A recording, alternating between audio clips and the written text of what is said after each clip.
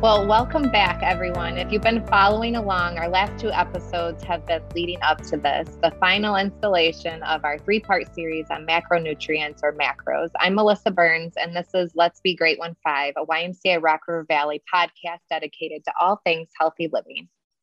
And I'm Gina Carvelis. I know we've covered a lot, but I think it's really been helpful to whittle this down into three parts so that it all makes sense when we talk about macro tracking during this episode. I think so too. Macro tracking is tricky. It really helps to understand the basics of macronutrients before we tackle that. And again, as with most things, this is not an exact science. It looks very different for different people, and we're providing a guideline to help you get started. And, if you're interested in macro tracking, this is a great place to start. Yep. And I'm going to say it again. I think I said this in the last episode, but just a reminder that you might find what works for you, which is always great, but down the road, you might need to tweak it. So I've had this happen myself. I kind of get in my groove. I know what's working. And then all of a sudden I'm like, what the heck, this isn't working anymore. But you have to look at things. Maybe it's been a couple years. You're a little bit older. Maybe your activity level has changed because of an injury or just being busy and kind of putting things on the back burner. So all kinds of things can factor into hitting that sweet spot. And we just want to make sure that we remind you of that and know that you may need to change things, once you've found it. Yeah. Just you saying that, I've never talked to one person that is trying to reach a certain fitness, level that has not had to change things throughout life. Yeah. I mean, it's part of life. And this is why I'm in this industry, is because it's always changing and there's always new information out. But it's not the same repetitive thing day after day after day. So, you definitely need to be up to speed on, what the latest is out there, the information, and just figure out what, I guess, works with your body. Talk to your doctor. I said that before. Yeah. So, definitely important. But so, if we use the federal dietary recommendations, a macro breakdown is about 45 to 60% carbs. It's 20 to 35% fats, and then the remainder is protein. So in some schools of thought, that's quite low for protein. If you've already used a fitness tracker like MyFitnessPal, you might not realize that the macro breakdown is provided. We talked about this in a previous episode too. Yeah. So really cool. It's on the free feature of, MyFitnessPal. But just, look into the nutrition tab and click on macros. And don't be surprised if carbs and fats make up a big part of your macro pie.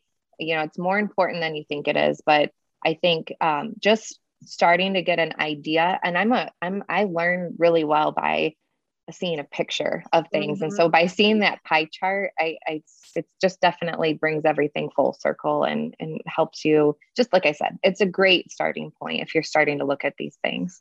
Yeah. I follow a lot of people on Instagram who are in fitness and nutrition, and some people track macros. And I just yesterday I was looking at a particular person who I really like. I think he's super smart, and he doesn't track all his macros, but he pays the most attention to his protein. He knows what his daily calories should be, and he knows what his protein should be, and he knows that as long as he hits his protein, his carbs and his fats are going to kind of fall within what range they should be. So I just mentioned that just because this can get a little confusing and overwhelming, and you can simplify it that way. Just pay attention to calories. We all need to know what our daily calorie intake, or more of what our weekly average should be as far as caloric intake, and then pay attention to protein. I do think that the easiest thing to start playing around with, and the one that might make the most difference if you're going to start tracking your macros, is protein. And for the reason you just said, Melissa, if we're following the standard, like federal, that diet, it's My Plate now. It used to be the food pyramid. Yeah. It's very high in carbs and fats, and then the rest is protein. There's a lot of different ways to kind of approach what your protein percentage should be. We talked in our last episode, it can be as high as 1 gram per body weight, ideal body weight. So if we used, our desired weight and figured that per pound, it's pretty easy to do. Maybe you're at a certain weight now, look at what you would like to be at, or what you think is your true fighting weight, and use that number. And then knowing that each gram of protein contains 4 grams, you can figure out how many protein calories you're consuming daily. So again, 150 pound person, it's just easy for me to do the math. It's 150 grams of protein, which is about 600 calories, because it's 4 calories per gram. So if I'm eating about 2,000 calories a day, that leaves 1,400 calories to fill with the carbs and fat. Yeah. Yeah. I think there are many other ratios out there, depending on who's endorsing them and what your goals are and so on. But this is where you have to start experimenting with things to see really what works for you. And I think, if you're just starting out, or maybe, you've tried just counting and keeping track of what your daily calories should be, but you're not starting to see results. This is where now it's the time, to start paying attention to the breakdowns of everything. And if paying attention to all 3 of these categories, carbohydrates, fats, proteins, is too much, too time consuming, the pie chart's overwhelming on my FitnessPal. So like Gina said, just focus on the protein. Maybe that's a good place to start. And then, as you do anything, right? Practice makes perfect. And so once you start to do it, you get the hang of it. And we've said this many times in our podcast before, but we tend to eat the same things all the time. So you have a certain taste for things. Gina likes avocados. I like almonds. I like eggs, So you tend to eat, the same thing. And so you get into a routine and it just gets easier and easier. So maybe you just start with the protein. Yeah. And one thing I noticed, and I've mentioned before that I've really tried to increase my protein, because I was low. I know I was drastically low. I'd even say, when I make sure I'm getting close to what I should protein wise, I'm less hungry. Protein really does, it makes you feel full, and you feel full for a longer amount of time. Fat does that too, but protein is really good at that. So I think if you up your protein, you're going to notice that maybe you're not having those cravings, or really feeling like, get to that point of being hangry because you're so hungry. So I think if you do increase your protein, you're going to notice that as an added benefit. If you look at something like a keto diet, that's when we're going to see that very high percentage of fat and very low carbs. And again, that works for some people. Keto is what used to be, we used to call that Atkins. The Atkins diet was, everybody was having bacon and eggs for breakfast and like living their best life. Like, oh my gosh, this is the best diet ever. It does work for some people. I'm not endorsing it. We're not endorsing any diet specifically, but just putting it out there that's a different kind of macro breakout. That one is very high in fat. It's also going to be high in protein because it's a lot of animal-based fat, and which in turn is also high in protein. Yeah. I think there's definitely some pros and cons to keto. But again, if you really got to talk to your doctor and see if that's the best thing for you. I mean, if you're dealing with, if you're diabetic or whatever the situation is, you really got to make sure that's the best thing for you. So, but and if you're eating a vegan or vegetarian diet, it's going to be, a little more challenging to meet your protein needs, like Gina shared earlier, without also increasing carbs. But vegetarian sources of protein, with the exception of tofu, tend to be carb heavy. So this type of diet requires some experimenting as well. Yeah. And I can definitely vouch for that, because when I was eating a mostly vegan diet, it was very healthy. I was eating a lot of my protein came from beans. Beans are a great source of protein, but they're a good example of something that is also high in carbs. So if you're trying to keep that a little lower as a vegetarian or a vegan, it's hard to do. Again, tofu is a good example of something that is lower in fat and still high in protein for an animal source. So a lot of people will use like a 50% carbs and then split the fat and protein equally, 25-25. And that can be a healthy approach, and it's kind of an easy one to start. But my experience has been that with most people that I know that have played around with the protein, if they've increased that protein to close to 1 gram per pound of body weight, they notice improvements in fat loss and muscle growth. It's almost, I don't want to say a guarantee, but try it and see what you get. Yeah, let us know if you know.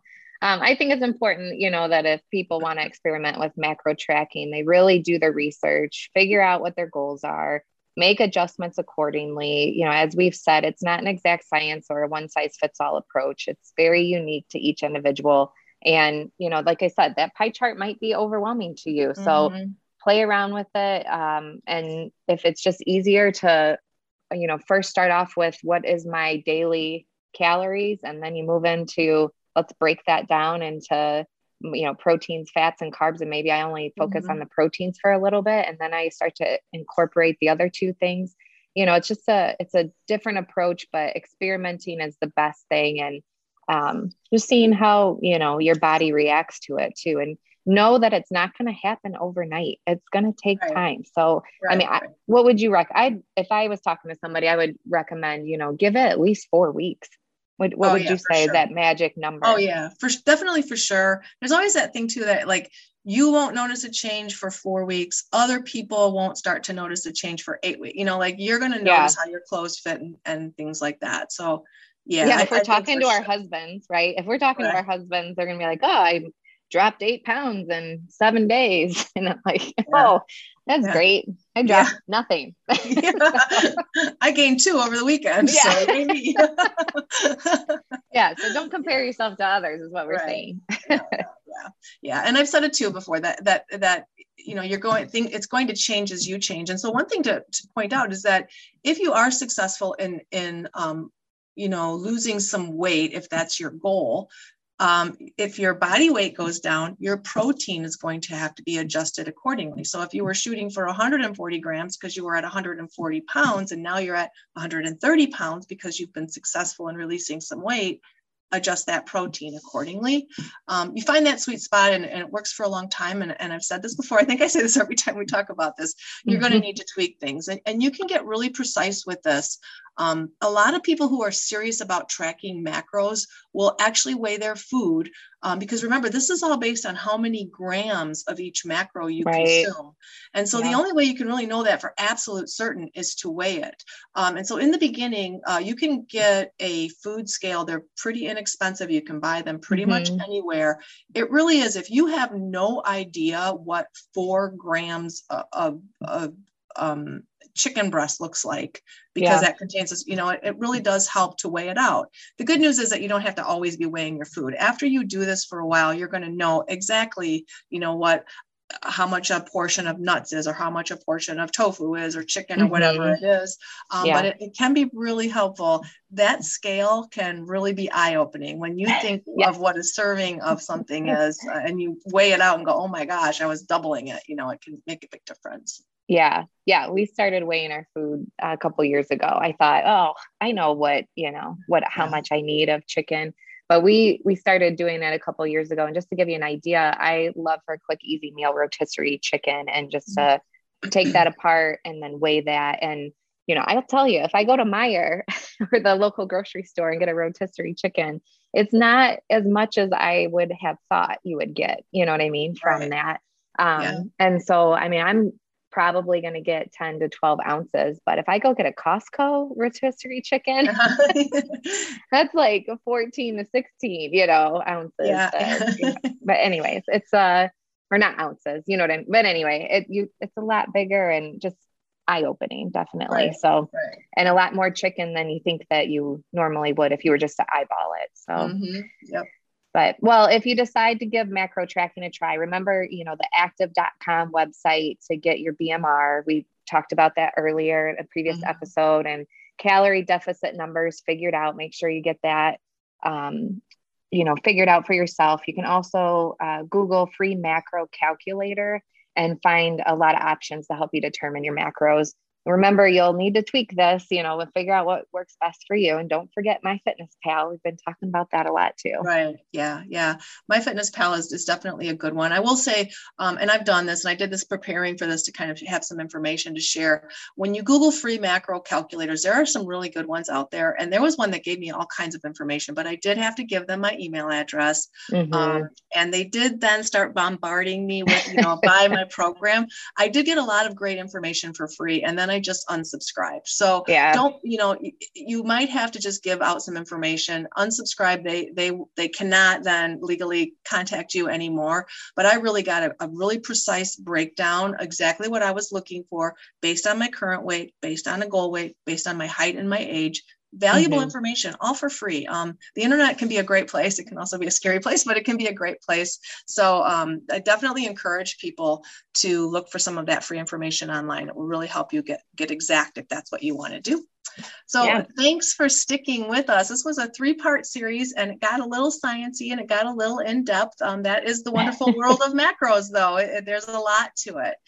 If you give it a try and feel like letting us know how it goes, we would really love to hear from you, because we'd like to hear, how it worked, what worked for you, what didn't work for you. So please feel free to email us at healthyliving@rockriverymca.org, and maybe we'll have you on to feature you on an upcoming episode, and you can tell us about your success story if you have one. Sounds good. Well, that's a wrap for us today, and hope you can join us next time. Have a good day. Thank you.